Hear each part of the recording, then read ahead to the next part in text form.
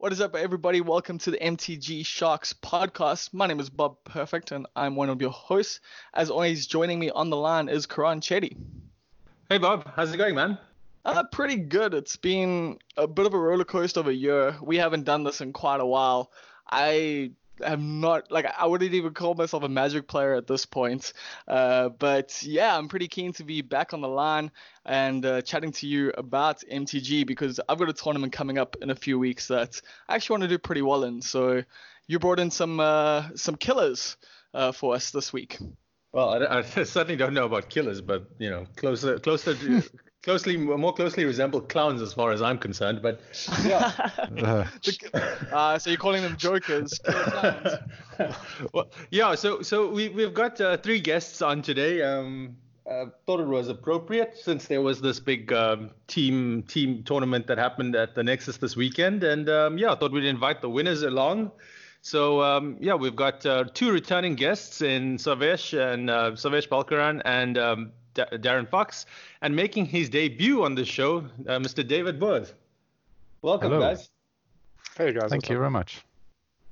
Hi, good to be back. So I mean, we it was quite interesting. Obviously, I missed out not being in South Africa at the moment, and obviously Bob being in Durban. So we miss out on everything. Yeah, he misses out on everything pretty much. But yeah, well, apparently apart from coronavirus, because didn't it start in Durban? Isn't that? Well, it started in KZN. I don't know if it started in Durban. You know, don't put that on me.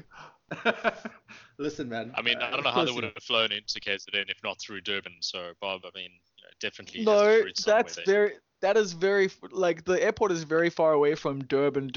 So what we consider Durban and what people from outside of Durban consider Durban are very different things. Anything past the Damgani River, north, that is not Durban anymore. That is Durban North, and we don't consider that the same place. I don't think anyone knows what you're talking about, Bob. Yeah, so I'm so am I on the right podcast? Is this a geographical? This is the geography. This is investigation. This is 031 Geography podcast. Where were we? Yeah, we're talking about card game called Magic the Gathering. That's it, I believe. Yeah. So we missed out on this tournament, and but the sounds of it was pretty cool. Dave, maybe you can give us just a bit of background of what happened and some details of the event. I'm not playing a lot of paper Magic in recent times, and Darren and Sarvesh were kind enough to ask me to join them. I think they were doubting their choice a little while ago, and I think they just picked which formats they wanted to play. It was a mixed format between Modern, Pioneer, and Standard, I think, which is quite a cool mix.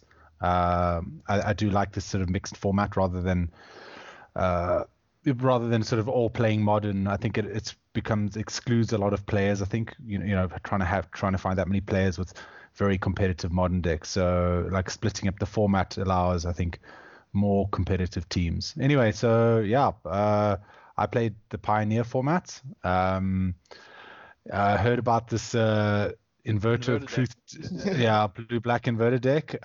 Watched a couple of actual pros play the deck online. Watched a couple of VODs and turned up and played it. It's really just a blue-black control deck that has a combo finish, and yeah, I felt very comfortable playing it. I think I lost one match the whole day, and yeah, it was very strong. I mean, we performed pretty well when we dovetailed between the team really well. So when one person lost a game here, which wasn't many, to be honest, most of us won most of our games, then obviously the others were picking up those matches. I think none of us really got steamrolled too badly in any of our matches. I think most when we lost were close. And then to be honest, the semifinals and finals we won comfortably both matches. Yeah. Oh, nice. That sounds great. Maybe we can go into a bit more detail maybe around the later stages at some point. Sorry, Bob, you were going to interject? I was just going to ask, did you face a lot of inverter decks? With quite a few people jump to the deck now? I hear there were 4 or so people in total on the deck, but I didn't play any mirrors, thankfully. But I played a lot of grindy games. I played like a blue-white deck, which is obviously got quite grindy.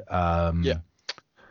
But actually, to be honest, the best card in the deck when I found a lot of the time was Narset. I think it's such a strong card in the sort of older formats. Obviously, Pioneer not being an old format, but it shuts down so much stuff from opposition. It's an incredible card. It's a very underrated card, I think. Yeah. I don't think you even need to go that far back. I think even in Standard, there are just certain decks that just absolutely fall over to Narset. I've been messing around with that blue-green Kai meme deck, and then someone casts Narset. I'm just like, oh, okay, that's a problem, because like everything in the deck is built around drawing cards and just sort of burying your opponent, and you just can't beat it because you don't have direct damage or removal for it. So yeah, Narset, the static ability is a real problem. So I said not a lot of mirrors, but what was really enjoyable, I'm not sure what the other guys felt, but I think it was the same, was a very diverse field. I didn't play the same deck twice. And besides maybe, my first round opponent maybe wasn't like a meta deck, but all were kind of pretty strong decks as well, very competitive decks as well. It's a very diverse field, which I really enjoyed. Yeah. Were the people who seemed like they'd been playing the decks for quite a while, or like do you think people have built the decks for the weekend? Most people seem pretty comfortable with their decks. So I'll say it's decks that they like. Pioneers, obviously, it's quite a close link to Standard. So I think some of the people I played are decks that they similarly would have been playing in Standard. There's some players who like the sort of mid-range grindy decks.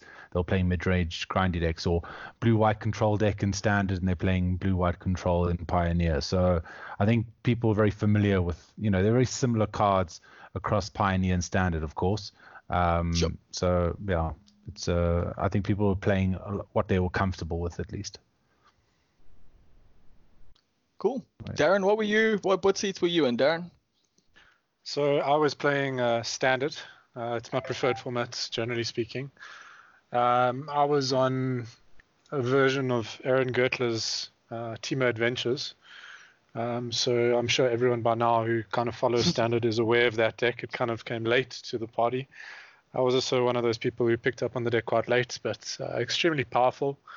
Well, it was around early on, but Oko kind of diminished it when it first came out, I think, because I know it was like a bit of a deck, but it just seemed to, like, everyone just kind of saw it as a tier 2 deck at that time, and now with all the bannings, I think it put it into that category of just, what do you think? Is it the best deck at the moment? I think it's a nice metagame deck in the sense that it's got some very, very polarizing matchups. Generally, it's just a very good deck. It's just got big creatures and good removal, so it kind of functions in different ways. So I like those kind of decks where you can adapt on the fly depending on how your draw lines up and what your opponent is doing. Sometimes you're playing a tempo game, sometimes you're playing an aggro game, and sometimes you're playing a long control game. So it kind of can chop and change like that, which I enjoy. As for the best deck in Standard, I don't think we really have a de facto best deck, which I think is a good thing. I think it will chop and change week by week depending on how people line up their decks. I think a few key cards and a few design constraints that you put on your decks can actually flip matchups for you in a big way in this current meta, which is quite healthy for the format. So yeah, but I enjoyed playing the deck. I played it because I expected a lot of mono red and a lot of blue-white control. And I think I played, for the most part, decks in those veins, although not all of them were those decks that were kind of either aggro matchups or matchups that were like trying to go over the top, which Clover it's very difficult to go over the top of Clover because of the rate at which it just expands in terms of how it functions. So were you playing against like black-red kind of Embercleave decks or more Gruul decks, or was it like, Uro-based Nissa type stuff? So the one matchup I did dodge was the Croaky's what's it, Bant. I think, colors would be called Bant. So his Bant ramp dad, which is actually just the blue-white control deck, which they've just jammed Nisses and a few ramp spells in a row into, essentially. Yeah, they've taken the bad components out of that deck in terms of mono red and the mono red matchup and this matchup, and trying to make it more favorable. It's still considered a very close matchup, if not a little bit favored, but it's still a very, very technical and difficult game to play. And the problem with that matchup is that they're designed to beat your de facto game plan, like what you're trying to do. So you try flood the board so that you have something to pressure Nissa, and you kind of just play into their wraths. So the decks that are playing like 3-4 main deck wraths, I think that's the way to go if you're trying to beat this deck. And then after their wrath, they just resolve Nissa, and after they resolve Nissa, they try to resolve Krasis, and it's very difficult to disrupt that game plan from them. Often the game goes long, and then you're trying to deal with these big Krasa, I don't know how you would say it, but and it's very difficult. Yeah, you're trying to balance them, but then they're just replaying them. Then you're trying to deck them, but you're not quite there. So it can be extremely difficult once you get to that game state. But I think overall, your average draw should beat their average draw if you're on the play. But I think their very good draws are almost unbeatable, where they go Ram Spell into Wrath, into Nissa, into Krasis. I think you just lose those games. And then the other bad matchup, which I had in the semis, was the Black-Red Sacrifice, which I think is just a bad matchup. Okay. So if you expect a lot of Clover, I'd recommend that deck. Yeah, I've been seeing that pop up quite a bit. I played a bit yesterday on Arena, and I ran into quite a few of those decks. So yeah, I see that being the solution people are clinging to deal with, because the adventure deck's also all over the ladder at the moment. I haven't seen much blue-white control. It seems to have died down, at least online. But what was I going to say here? I can't even remember. So sorry, carry on with what you were saying. Yeah, so the semi-finals, I faced the red-black and I lost game 1. But thankfully my teammates, I think, carried me in that one, so I didn't have to go to game 2 or 3. They won in pretty short fashion, because I usually expected to probably lose that match. And then, I also a diverse field. I played against Blue-Green Frash, which I think is a favored game matchup. I played against Blue-White. I played against the Blue-White the deck that bounces permanents with the blue enchantment god. I forget the name. And then that just gets all that value. Yeah, that's the Thassa deck. And then I played against 2 blue-green Frashes actually, and both were pretty. I wouldn't say easy, but weren't particularly difficult matchups. Yeah, so it was a good day overall. I wonder if they were expecting blue-white control. I think in Flash. Yeah. Again, it's a challenging matchup, but I drew a lot of clovers. I also had some good draws. It was one of those days. Yeah, it ran a bit hot. It's funny, your observations. So I played the deck quite a bit last month. The Clover deck, I picked it up fairly soon after I saw a tweet with this guy's absurd record, and I was like, this is just. It was like 70% or something. No, his win rate wasn't 70%. It was like high 80s or more. It was the most absurd thing over a very large sample size that I've probably ever seen. And so I picked it up and played. And I'm just looking now back at some of the numbers, and you mentioned like mono red was my worst matchup. Like I found mono red to be the most difficult matchup for the deck based on again small sample size. I mean, so I had a 45% win rate against mono red. For example, that Bant deck that you're talking about, I had a 70% win rate against them. I found like everything to be favorable. Like every matchup I felt was favorable, with the exception of mono red, and I felt that Reclamation was difficult. I felt that those are the two difficult matchups. But I felt like it didn't matter what my opponents were playing. I just felt favored, which is quite bizarre. That's how strong the deck I thought was, and obviously things have changed and maybe people have adapted a little bit. But yeah, like those Bant nonsense mid-range decks I thought were pretty easy. And I thought that the other non-mono red aggressive decks. I think the mono red thing, what makes it difficult is your win rate there's a correlation between the amount of times your opponent gets annex Annex and Embercleave going, because that's just, I felt impossible to beat. And more often than not, when I lost, if I go back and, if I could check the matches, I'm pretty sure it's turn 3 Annex, turn 4 Embercleave type of thing. And that sort of ended my hopes, I guess. Don't you have the borrow for that, though? Yeah, but you're under pressure, right? Because you do nothing on turn 1. You essentially do nothing on turn 1. On turn 2, ideally, correct, and you want to play at Clover on turn 2. Like, you don't want to do anything else on your turn 2. And so you're in this tricky spot, right? And you don't know if your opponent's playing mono red. Obviously, if you know if it's open deck lists, then you can set up your hands and maybe mulligan aggressively. But when you don't know, and you've got four borrows in your deck, you're not going to have it. So that's it's really tricky. I don't know how you felt the deck, Darren. I honestly thought it was one of the most difficult standard decks I've played in. I can't remember a very, very long time, and I felt like still after I got in 70, 100 matches, I still felt like a complete idiot. Like I had no idea what I was doing most of the time. Like there were so many different lines you could take, especially with the wish targets. Or just the game plan in general, like setting up whether you're trying to go from control to now be aggressive and end the match, and when to shift gears.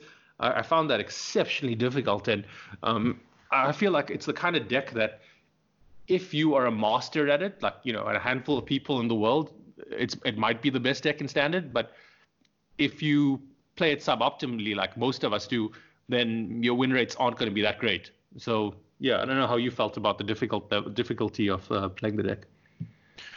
Yeah, so I mean, initially when I picked up the deck, I think after probably about 20 odd matches, I played a reasonable amount of blue-white and some favorable matchups where kind of the deck seemed to just play itself, and you just needed to wish for answers on the fly as they came up. But as I started playing a more diverse meta, I realized how diverse, and I must admit, like I before this tournament, I had about 130 odd matches with the deck before I really felt comfortable with it. The problem is that, like I said, the deck is so adaptable depending on your draw and depending on what you're playing, that I think the most difficult thing with the deck is recognizing your role in the matchup and where you're going. I often had like people watching me, because I took it to a few FNMs and stuff like that as well, and people would say, why didn't you just do this and try go for the win next turn, or why didn't you just do that? And a lot of the times, if you know the matchup, you know that you can afford to play around things and just make sure you don't lose, and you just like close off avenues for your opponent to kind of win over 2-3 turns. So you do kind of have to, and I think that just comes with the experience of playing the deck, because when you play against Bant 20-30 times, you recognize game states that, oh, this is the type of game that's going to go long, and this is what's important, and I need to fave wishes for this now rather than later, because if I do it later, I may not have the mana to do something. So it is kind of the kind of deck where you have to think ahead, but that's my kind of forte with standard decks, is those like long kind of grindy decks where you kind of just recognize where the game's going to go in 2, 3, 4 turns, and you can plan strategically for it, as opposed to I'm just going to draw off the top of my deck kind of thing, where the deck can be sort of problematic. I think a lot of the blue-green matchups, like you were talking about the deck being favored, so like blue-green and Bant, and a lot of those matchups are very favored.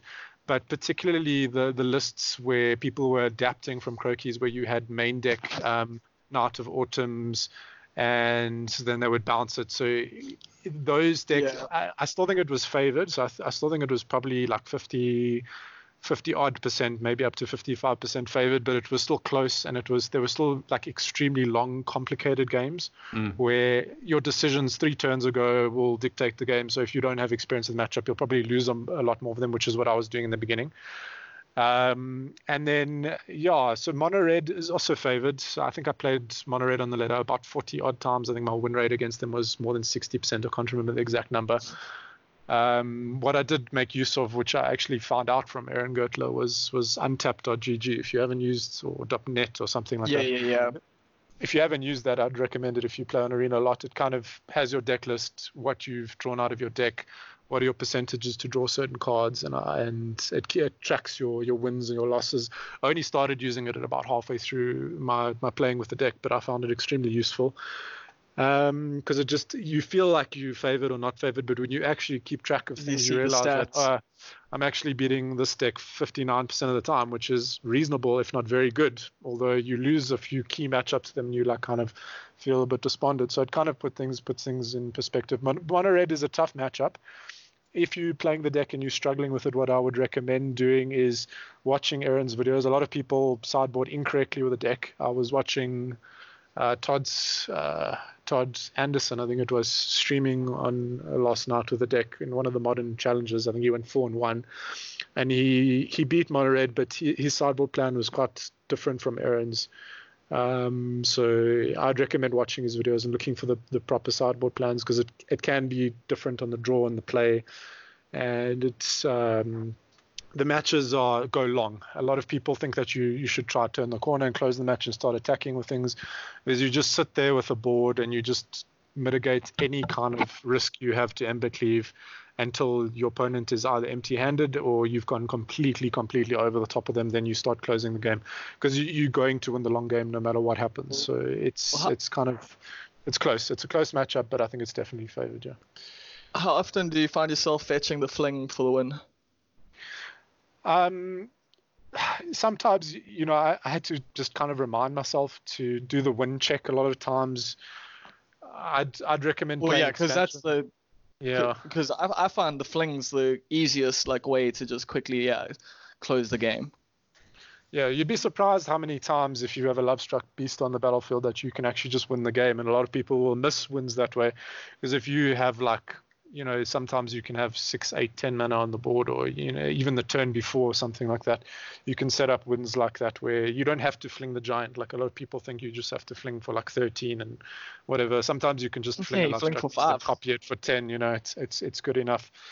So yeah, it's a wish sideboard that tries to answer everything, which you can't always do, but there's a few key cards and a few things that you need to know. Like against Mono Red, like most people would maybe search for the Shadow Spears like the first thing, but de facto, or 99% of the time, unless something weird has happened, the first time you fey, you need to get something that answers the Anax or Ember Cleave, which is usually Return to Nature, because it answers both of them, or you're getting the board wipe, or both, so there's things like that. But if you watch him play the deck, you'll realize what's important and what's not, and the more matches you play, you'll realize that. But yeah, I enjoyed playing the deck. Sweet. And then I guess we can find out what format did you play, Sarv? Well, I'm still here for those who've been listening. I guess the only one left to pick from is Modern. So I think of the three of us, I'd probably gravitate towards Modern more than anyone else. Like Darren said, Standard is his preferred format. He likes playing these very long, grindy, mid-range matchups, and I can think of probably nothing worse in the world, except for just that green-white token season in Standard, where I did enjoy that deck quite a bit, but that's because it was clearly the best deck in the format. But Modern, I'm generally a very, I suppose, dedicated combo player, or mid-range decks with kind of a combo finish. Usually tend to favor things like Dredge or Death Shadow. So interestingly, before this tournament, I actually considered playing Amulet Titan in the Modern set. I think that's what we decided when we first decided that we were going to be the three of us on the team.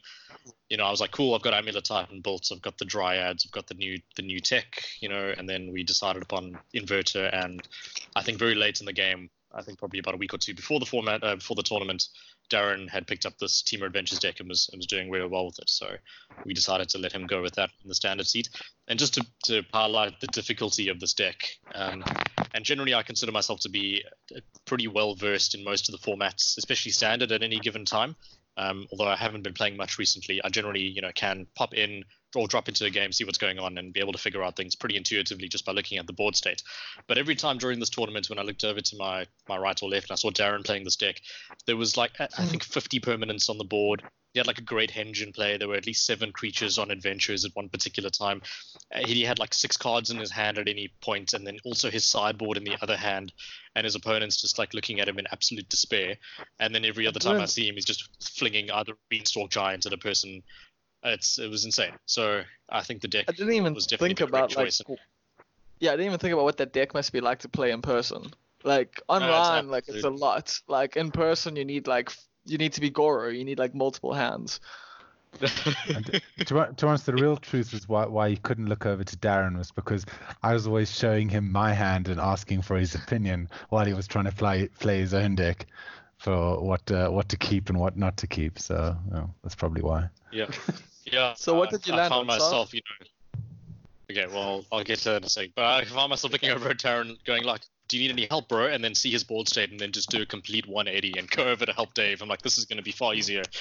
His card just do a particular thing, and there's obviously usually a clear line. But I ended up playing at the last minute the new Jeskai Underworld Breach Grinding Station deck, which I'm not sure many people are familiar with it. I think it popped up about a week and a half before the tournament. Pascal Maynard was one of the pros that was streaming this particular version of it on his Twitch stream. Keraan actually shared a screenshot of it or a video of it to one of our WhatsApp groups about a week and a half before the tournament, and I'd also seen it the same day. But ever since Underworld Breach was printed, people have been trying these absolutely zany decks. I mean, it's completely destroyed Legacy, and it's ultimately been banned in that format, which I think is completely correct. But in Modern as well, people were trying variants with, a Grixis builds, with Urza, with Thopter Sword stuff going on as well. But then eventually I think people settled on the Jeskai build with Teferi's main deck as well. So I don't know if I should just run you through it, but basically it's a artifact combo deck. It basically plays all the cheap artifacts you could possibly imagine. The 0 mana ones, so there's a playset of Mishra's Baubles, a couple of Mox Ambers, Engineered Explosives, Everflowing Chalices as well. And then on top of that, you got your Arkham's Astrolabes, which is just, basically Deathrite Shaman. Kiraan's going to fight me if I say that. Yeah. And then it's got a combo of Grinding Station, which is a 2 mana artifact. Activates to sacrifice an artifact to mill someone for 3, often targeting oneself. And in combination with Underworld Breach, which is basically a better copy of Yawgmoth's Will, costs 2 mana, is an enchantment, lets you play cards out of your graveyard with Escape 3.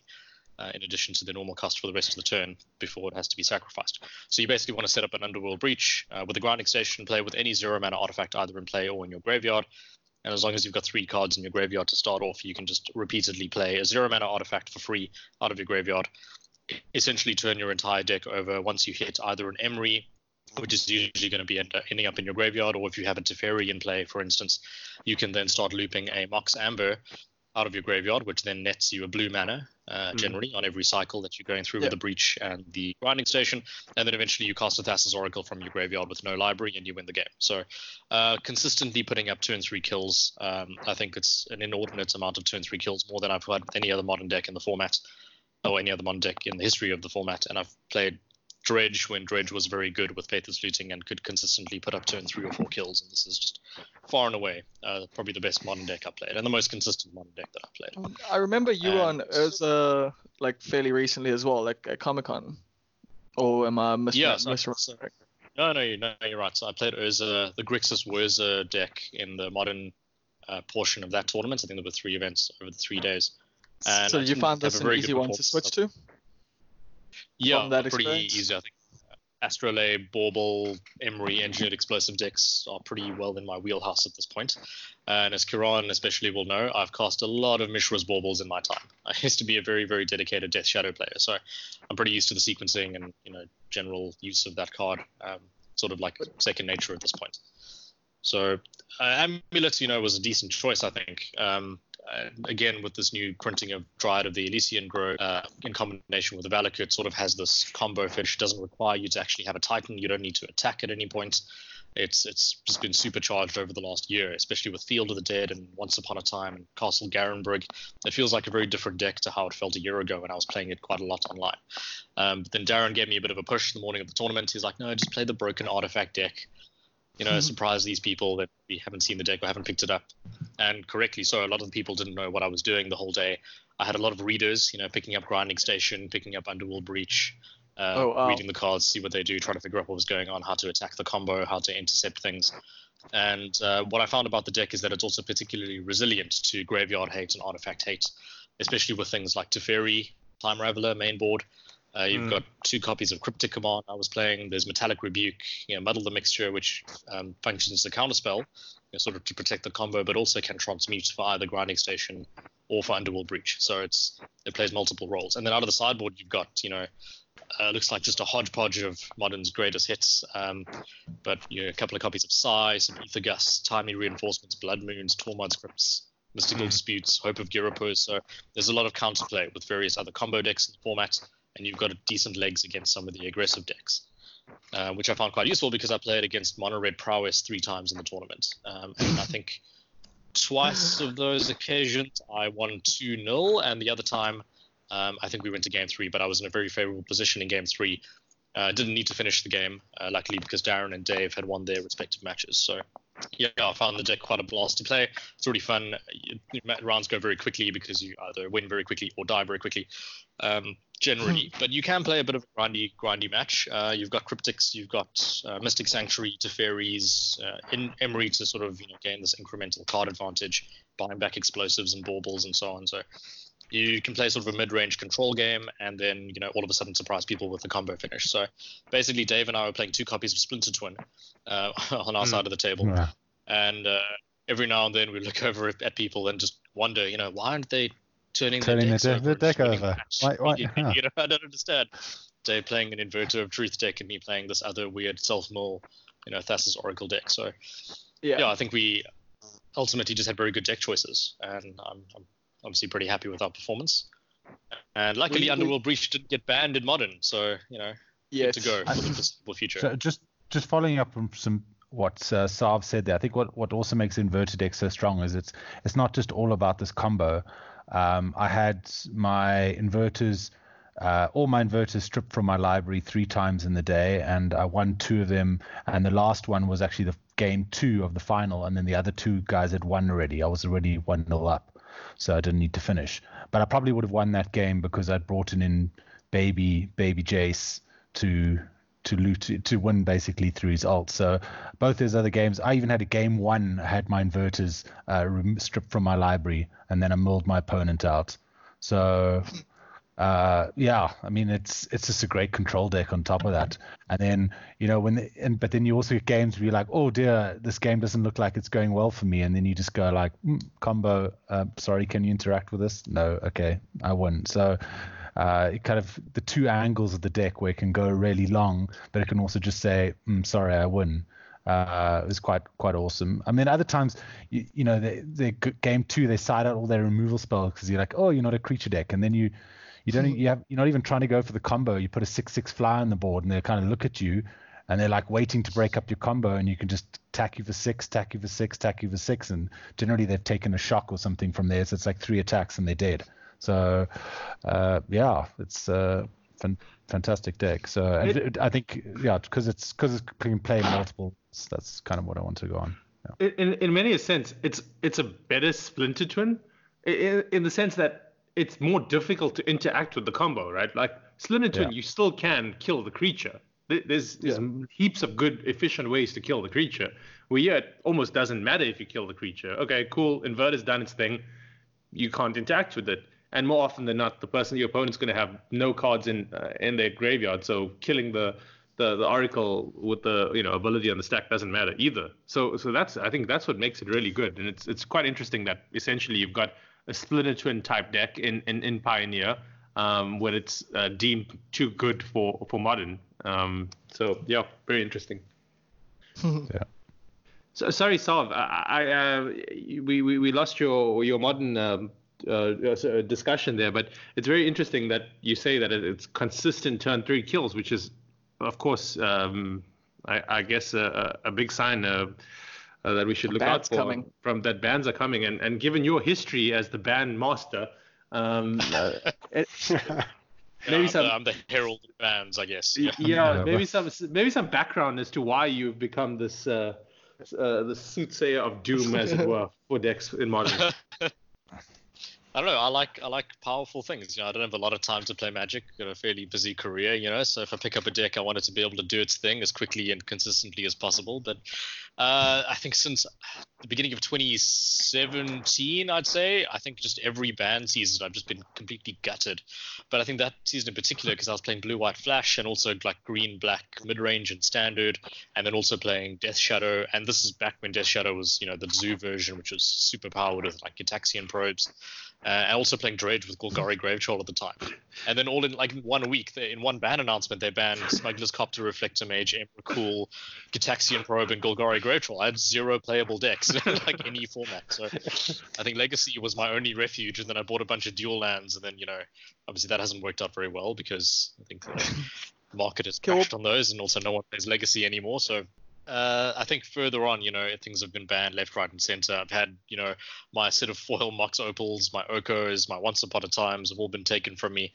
And then obviously Faithless Looting and Dredge, which is like one of my sort of hallmark decks in Modern, that's been taken. So I've sort of hopped around. I've rested on Amulet Titan. Clearly that's also not safe. Although I think even though Once Upon a Time has been banned, and there's definitely been a considerable hit to the deck's power level and consistency, I think across the board, a number of other Modern decks have also been hurt quite a lot by the Once Upon a Time banning. All of these Devoted Druid combo decks, things like that Hardened Scales Collected Company, your Heliod combo decks, those are all far worse now. The Crabvine decks, the Gruul aggro decks, you know, they were also playing Once Upon a Time to sort of filter things out and be a bit more consistent. So they've lost those things, that consistency as well. Whereas I think Primeval type Amulet decks are still in a much better position overall than they are. So I think it's been hit, certainly, but it's in a favorable position when compared to the others because we still get to play things like Ancient Stirrings. And I've got my foil Ancient Stirrings ready to go. So that's probably the next thing that's possibly going to be banned. It used to be a pillar of the Modern format once upon a time. Excuse the pun. Yep. And I'm actually looking at weird ways to try and break that card now. So besides the Amulet Titan decks, it fetches any colorless card, right? So before this tournament, I was also stuffing around with some Modern version of an Inverter of Truth deck, which is basically like an Ad Nauseam shell, but instead of playing actual Ad Nauseam, plays things like Angel's Grace, Phyrexian Unlife, with the Inverter of Truth, Thassa's Oracle, and Jace, Wielder of Mysteries, like a full playset of each of those cards, but then also plays a playset of Spoils or the Vault. So you can basically have an Angel's Grace or Phyrexian Unlife in play. Spoils, name a card that's not in your library, and basically remove your entire library from the game and then cast a Thassa's Oracle to win, and you could do a similar thing with the Inverter to get rid of your library. But the deck played a lot of fast mana, so it played like Pentad Prisms, Lotus Blooms, and also Talismans of Dominance. So I want to try and build a deck using that kind of approach, but using Ancient Stirrings to try and fetch your Mana Rocks, your Acceleration, but it can also find Inverter because it's a colorless card. It's got Devoid. So that's something I have like a deck list drawn up. It's probably going to fail horribly. But yeah, there's interesting things happening in Modern, I think. But I'm probably going to default to Amulet Titan and just, do that as long as it's good. And I think now we can play, we've got a few slots in the main deck, so we can either play Stirrings or we can go the Arboreal Grazer, Explore route in addition to all the other enablers. So I'm pretty keen for that. Got options. Yeah, I got options, yeah. But also, I think actually, scrap all that. I'm just going to play this Underworld Breach deck until it's banned. This is like high nonsense. So what, like a I'm month? pretty keen to try it. Yeah, How I many don't know. They might are there for the be next banned month? next week. Well, actually don't know. I don't really play in all of the Modern challenges or the prelims online just because the timing is a bit awkward given our time zones. I don't really have a Friday night, Saturday night, early into the next morning to commit to an online tournament, or rather I just prioritize sleep. Yeah, because I Any doubt other you're getting much down there. But is this Jeskai version really on everyone's radar? I mean, I know obviously it's known. I don't mean it's not a known factor, but it is. Is it really big news? I mean, is it yet, or is it a deck that people are gravitating towards? Because I mean, deck can be good, but like if it's people aren't picking it up, I don't know. Just from what I've. If it doesn't have the numbers. And I think it's got a similar problem to what the Croc Clan Ironworks deck had, where it's extremely powerful and very consistent and leads to play. Well, I think it's better than that in terms of play patterns because the games are over quickly. You demonstrate a loop, which is deterministic, and you win on turn 3. The things are very quick. Whereas the Crackdown Ironworks deck took a very long time. But I think because of the perceived complexity of the deck, a lot of people might not adopt it, and therefore might not put up the numbers to warrant, ban hysteria. And just because we aren't seeing many large modern tournaments, I think they've sort of cut down on the number of modern GPs. I'm not sure exactly what the numbers are. Perhaps it's not getting the spotlight that it ultimately should get. But I've just seen a few pros stream it online, put up some 5-0s, various versions of the deck, either the Jeskai deck, which I think is the most popular one at the moment, or considered to be the consensus best build of the deck, just because of the disruption and the sideboard options that you've got. And also I forgot to mention earlier, the white splash also helps for the new land from Modern Horizons. Is it Hall of Heliod's Generosity, I think, which is basically like Volrath's Stronghold for enchantments, or Academy Runes for enchantments. So you get to buy back your Underworld Breaches if they get disrupted or if you mill them over. And that requires white mana to activate. So I think the Jeskai is sort of consensus the best build. Whether or not it's been widely adopted and is, got a target on its back, I'm not entirely sure. But, I think it's the best deck in Modern at the moment, just because of the flexibility and durability that it presents. Cool. I feel like we just got a decent overview of all three formats, like just thanks to this trios tournament. And each of you are pretty good at your formats. Although Dave, you said you picked up Inverter last minute. I mean, I'd never played the deck. I'd literally never actually even held cards in my hand or played it online. But are you at least a control player? No, I'm more. Yeah, I've played a lot of blue-black decks over the last couple of years, so. But more so in standard. But there's a lot of cards that I've cast in standard over the years. So Thoughtseize and Thought Seizures, and not really that hard. Cast a Narset, draw more cards. Cast a Jace, draw more cards. It's cast a removal spell or two. It's not rocket science. The games, I think my game times are probably the shortest out of all three of us. So the deck's played. It's pretty. I don't know. For me, I just felt it was a pretty easy deck to pick up. I think any reasonably experienced Magic player could pick up the deck and play it. Just knowing the combo part and counting out. There's a little bit of counting on turns and sequencing and such that you've got to get used to those play patterns. But besides the combo portion, the rest of the deck's very, very, very easy to play. Yeah. Yeah, cool. I think, just to jump in there, sorry, Bob, but Dave was sort of beside himself when we told him he could play, or we thought he should play the Thoughtseize, Fatal Push, Dig Through Time deck with Jace Vryn's Prodigy. And then I think to this day, Dave probably carries a copy of Scarab Guard around in his wallet. So I think the ability to put that on the sideboard was... We did put one in our sideboard, yeah, it was great. Yeah, he's got photos of his kids, and then there's just the cutout of the art for the Scarab Guard sort of in his wallet on the... Yeah, shows it to all of his friends and stuff. So I think he was pretty stoked about that. So it sounds like you guys crushed it. And I mean, by the sounds of it, deck choice was a big part of it. You guys feel you had the best composition of decks in the room? We had the best three decks in the format, for sure. Yeah, that's partly why. Like other people played good decks, but I don't think across all three seats they had what they could argue was the best three decks in the format. They may be close, but not quite enough. So. Well, three mono red prowess decks, and Modern definitely isn't playing against the best decks there. Well, no, mono red's been pretty good recently, and also the amount of pressure it puts on you, it's also pretty fairly killer on turn 3. So I could have just gotten run over. I played Amulet, but so perhaps this is the correct choice. Yeah, I did forget to mention the one match I did lose outright was against a Jund opponent who just destroyed me 2-0. Just stripped all the combo pieces. He had Scavenging Oozes on the right turns when my graveyard sort of matters. I know, right? Yeah, I didn't see a single Croxer though, but old school Jund, Thoughtseize, Tarmogoyf, Liliana, what are you going to do? So that was pretty humbling. I thought I could beat Jund in 2020, but couldn't beat Jund. Luckily, the teammates rose. There's always that guy, right? There's always that Jund guy. No matter what year it is, there'll always be Jund guy at a tournament. That's normally me, man. That's normally me when I'm playing one. Okay, but I mean, I think it's important. Sure, Keraan. Sorry, one more thing. Just to add to our sort of ability to cut through the opponents during the day. Besides us having the best decks in each format, I think our communication was also on point. I think we know each other fairly well, whereas a lot of the teams might have been sort of cobbled together last minute. You'd see posts on Facebook, I'm looking for a standard player or a modern player and so on. And we've played with each other and against each other many times over the years. And we know when to leave each other alone. A lot of the times, people feel the need to interject. We could see this on the other side of the table as well.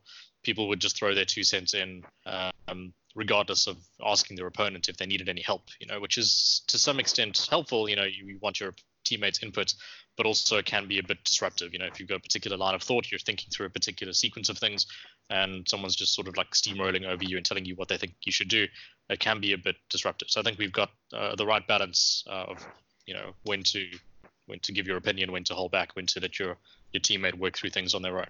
I think we trust each other to that extent as well. So that was quite nice to see. A lot of the times they looked over at me and asked me if I needed help, and I was just like, no, I'm just doing maths. And they're like, okay, fine, do your thing, walk away, But I think it's a good skill to master if you're going to be playing in a lot of these team tournaments. And I think this is going to be a regular thing. People can take I think you made a really good point, and I think from all the formats, and I've played tons of team events over the years, that's the one that's you're most likely to draw in, and you see it over and over again. Basically, just what you said, where people are too invested in their partners' matches and interfere too often, and then they end up not finishing their games in sufficient time. So it's a massive thing to be aware of, and as you say, it's more often than not, it's just leave the person alone unless they need your help, unless they ask for it. So it's a very good point. But like more importantly, deck selection, right? Deck selection is a key skill in Magic. It is a huge skill. It's you can be the best player in the room, but if you're playing some pile, more often than not, you're not going to succeed. So I guess well done to you guys and for figuring it out and getting the right configuration together. I think just on your point there, it's not even if you're not even playing a pal, like you're playing a very good deck, but you've chosen the best deck from a month ago because formats move exceptionally quick nowadays. They just do with the amount of information out there, people adjust and the meta moves.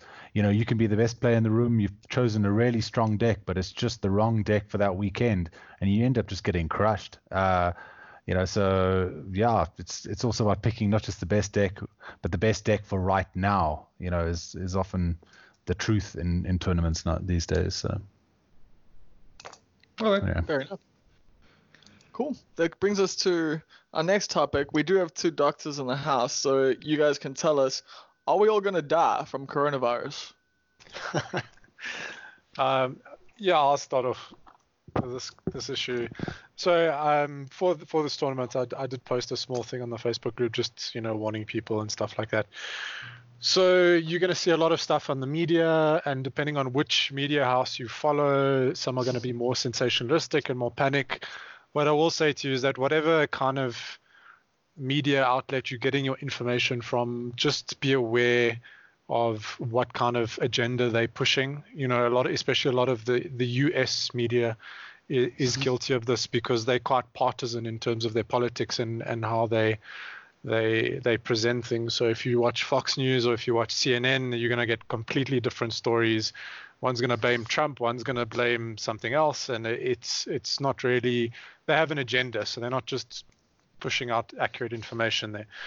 So I would say we need to treat coronavirus like the flu. It's a little bit more serious than the flu in general, just as some of the data's come out in terms of the outcomes. But if you're the average Magic player between the ages of 12 and 35 or whatever it is, 40, it's not a major problem for you.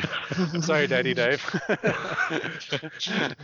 So the data that's coming out from all of the countries is basically showing that the mortality rate is very dependent on your age, the same way it would be with flu. So the older you are, the more comorbidities or other medical conditions you have, the more likely you are to have an adverse outcome if you contract the virus. So if you're 25, healthy, keep fit, are not overweight, don't have diabetes and everything else, your chances of you having to even go to hospital if you get coronavirus are next to zero. Whereas if you are 89 years old and you have renal failure and you have hypertension or high blood pressure and diabetes, if you get coronavirus, it's not a good thing for you in that situation.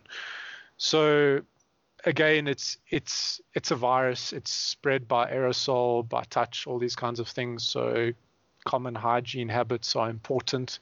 And I think especially in the Magic community, and not so much a problem now in South Africa, but across the world, they've had to cancel a whole bunch of sporting events. They've cancelled the NBA, pending further information. They have cancelled Grand Prix. They've cancelled the SCG, so in places where they've got significant outbreaks. And I think the thing to understand is that you really can't stop it in long term. So it's going to spread. People are trying to do the best to contain it and to do that. But, you stop a school for 2 weeks and everyone goes back, and you kind of hope that it doesn't pop up again, but it will. So there's going to be these hotspots that pop up over the next 3 to 6 to 9 months or a year. And hopefully eventually it will quieten down as the more people get exposed, the more people become immune, the less transmission goes in the general population. So it is going to be a problem. I think, the real issue around it is, should you panic? And the answer is no, because what does that achieve? It doesn't do anything. So going and, panic buying toilet paper and water and all these kinds of things, you've got to be sensible about these things. It's, it's about being sensible, washing your hands and keeping good hygiene. You've just got to be well informed and not panic too much. Maybe, Sarvesh, you can just tell us about, do's and don'ts, because you see, the first thing I saw when coronavirus first broke was at the PT, was at Nagoya, is that 3/4 of the players were playing with face masks. And, I even put in the comments when I was watching it, I was like, people should really educate themselves and know that, these things are not really helping in a big way, and it's spreading a lot of wrong information. So maybe, Sarvesh, you can tell us about the do's and don'ts, what works, what doesn't work, what's important, what's not important. Sarv, give us some tips for the Magic playing populace. What's the deal? If we're going to Magic tournaments, what do we need to worry about? Just don't go to a Magic tournament. Just stay at home. It's an apocalypse. You're going to die. So that's what I've been doing, maybe. So I'm good. Maybe a bit more measured of an approach. So it's going to be fine. Like Darren said, it's to be treated effectively like a flu. Obviously, it's a bit more severe in that, certain vulnerable populations are at a higher risk. So we should try and limit the spread as much as possible to, even if you get it and you think you're going to be fine because you're a young, healthy individual, you still should practice appropriate hygiene and infection control measures to prevent spreading it to others who might be, a bit less fortunate and not able to deal with it as well. But in terms of a Magic point of view, standard things that people should just practice in general at all Magic tournaments or in any public space, wash your hands, soap and water. Is everything okay? Is Bob dying? No, I'm good. Someone's coughing. Okay, anyway. It's the corona angered it, and now it's taken to its victim. It's on the cast. It's on the Skype call. So anyway, wash your hands. Like Darren and I were carrying around little bottles of hand sanitizer the other day, which is obviously useful because for personal use, but try and advocate that other people maintain proper hygiene. Especially from a Magic point of view, don't necessarily, reach over, shake your opponent's hands. That could be a bit of a taboo thing to do these days, especially touching people's cards without their permission. I'm not sure how exactly touchy people are general, but I think just be polite, if you want to see a card or read a card before picking it up and just, putting your grubby paws all over it, maybe just ask permission or, may I have a look at this quickly and just, I think that would go a long way just to help prevent, direct contact. And like Darren said, it's spread, I think, mostly through droplet spread, actually. So coughing, sneezing, try and do it into a bent elbow, into one's shoulder, try and prevent that from spreading as far as possible. Things will settle fairly close by and not be aerosolized and spread very far and wide. So close contact is probably the most important thing to try and limit, especially if you are coughing, sneezing, have a runny nose, etc. But if that's the case, maybe just don't go to the Magic tournament, cut your losses, stay at home. It's probably for the best. In general, you're probably going to feel better. If you're sick playing a Magic tournament, you're probably not going to play at your optimal level that you might otherwise play at. So, especially for a competitive event. And then regarding you're putting other people at risk. Like that's just exactly, don't go to Magic tournaments sick. Just don't do it. Like you're going to make like 100 other people sick. Yeah, before there was like a global viral pandemic, it's probably also not a good idea to go, like you said, if you just got the flu, just stay at home. And regarding masks, the only time you should be wearing a surgical mask, so that plain blue and white, normal mask that hangs pretty loosely on your face, is if you are coughing or sneezing yourself to try and limit spread to other people. It's not going to prevent you from getting sick if someone else is coughing or someone else has the virus. And wearing things like what they call the respirators, so the N95, the graded masks that fit pretty snugly, those, first of all, need to be fitted properly before they can actually have the desired effect. Most people don't know how to use them properly, so you're going to be fumbling around, touching your face, transmitting things more than you generally would be, and also you just look like a clown if you like wearing an N95 mask in a public space and no one else is sick around you, and generally you've been exposed to the thing already. By that point, it's not really going to make much of a difference. And like Darren said, it's going to affect the majority of the world population in the next several months. I think we just have to brace and be ready and be sensible about these things. Obviously, from a work point of view, I'm a bit concerned because of the population that I treat, but that's a different story entirely. I don't want to get into that too much. But maybe we can, further to the Magic thing. I believe a number of the Grand Prix have been cancelled over the next few weeks, I think in America and maybe elsewhere. So I don't know too much about that, but maybe you guys can mention that. So this morning I saw an announcement or during the day that the next 4 Grand Prix have been cancelled. That takes you up to mid-April. There's a bunch of them. I can't remember all of them, but some in the US and some in Europe. And then now, while we're on this podcast, they've announced that the Players Tour Finals that was meant to happen in April in Houston has been cancelled altogether. And then the Players Tours that were meant to happen, the next round of Players Tours, so Copenhagen, end of April, and then the Japanese one and the accompanying American one have all been pushed back a month. They've been postponed by a month. So those Players Tours obviously coincide with Grand Prix as well. So effectively, you have seven Grand Prix being pulled from the schedule at this moment in time with the Players Tour Finals. So it's coming. Obviously, people are taking it very seriously, and there's increased risk with people traveling from around the world, and from more high risk areas and infected areas like Italy. At the moment. I think it's serious when, as Darren said, the sports leagues have started taking it seriously. And I don't think I've ever seen all these leagues. I think the Eredivisie, La Liga, Serie A are all suspended already from a European point of view, which is just incredible. And I'm sure there's more to come. I'm sure more of the major leagues. So I think once football takes it seriously, that we've got a problem here. So Well, just from a tournament perspective, it looks like we might even start getting travel bans put into place. So I know Australia, for example, already has a travel ban for anyone coming back from places like Italy. There's a few other ones on the list. So if somewhere like the US starts putting a travel ban on European countries or Asian countries, then that kind of is really going to shut down the Magic scene. Because you're not going to have any international travelers. I think Trump announced yesterday or last night that he's banning all travel from Europe except the UK. I think he was something. I don't know.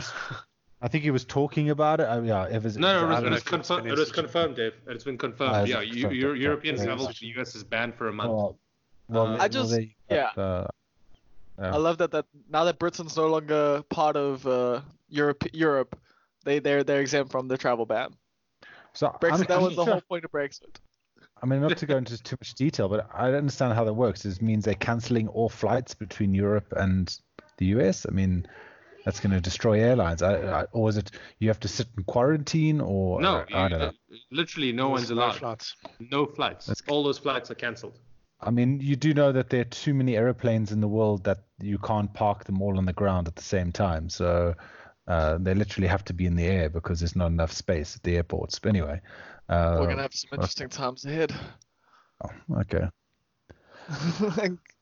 It's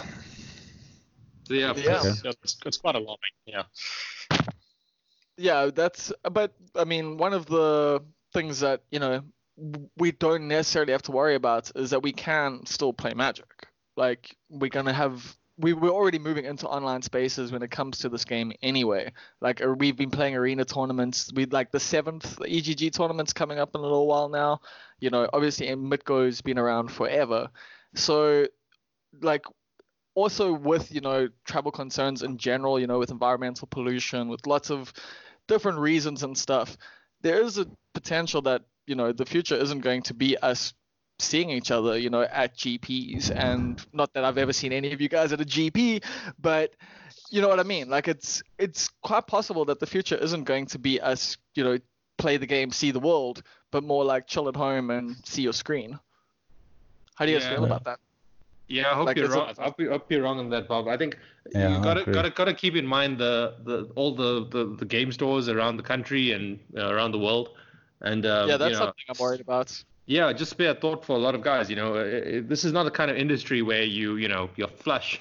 It's not the kind of industry you necessarily get into to make a heap of money. And so I spare thought for these guys. And you know, if people start being cautious and stop playing Magic tournaments, you know, what happens to them? You know, what happens to, you know, it might sound like a strange concept, but there's a lot of judges in Europe and in the US who you know, these big events, the Grand Prix and so forth. That's a large source of their income, you know, that helps them out. And with all these events being canceled again, what happens to these guys? So, you know, it just there's a lot that goes into it, and I'm you know, hope that people don't overreact. You know, and start, you know, staying away from game stores, and because that's the lifeblood of the community, and without the game stores, there's no community, unfortunately. And I think that the paper, you know, paper is magic, as nice, and it is nice to have these other online options, but you know, it'd be a real shame if the paper magic tends to suffer. Yeah, I agree with that. I mean, if the day comes when I'm no longer able to go to a game store or go to a Grand Prix or some large competitive event locally and play paper Magic, I think I might just quit the game altogether. You know, I think I enjoy the game and the strategy elements of it, and obviously that translates pretty well to an online game, and you can play a lot more than you would be able to in paper. And there's potentially high stakes tournaments as well, both on Arena and on Modo.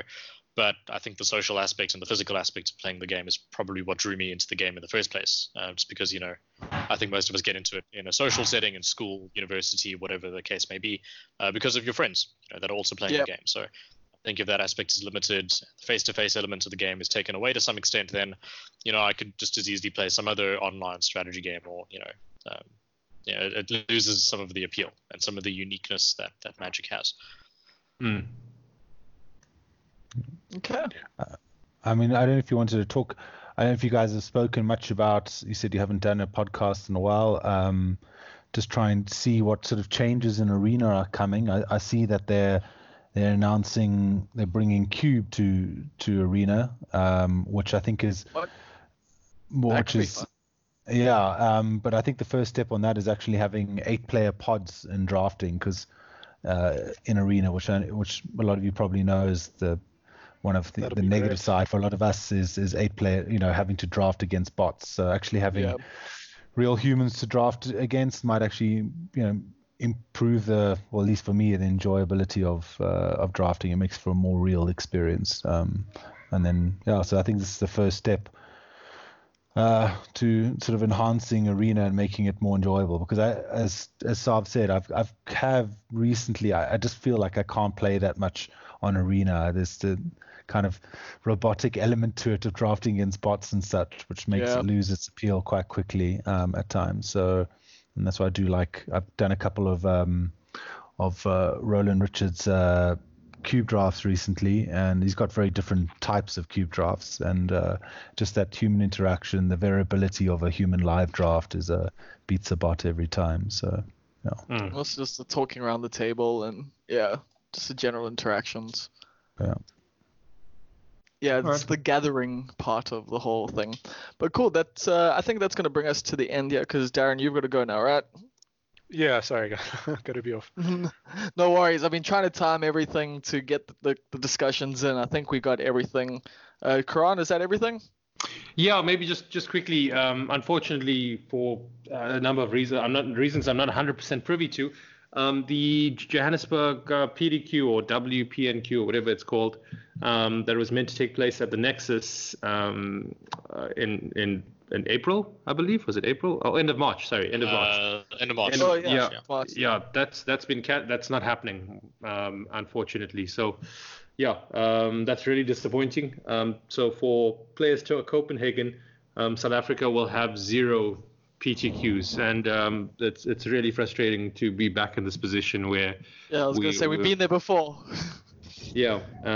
So yeah, pretty disappointed. Really disappointed, and again, a bit of a loss for words.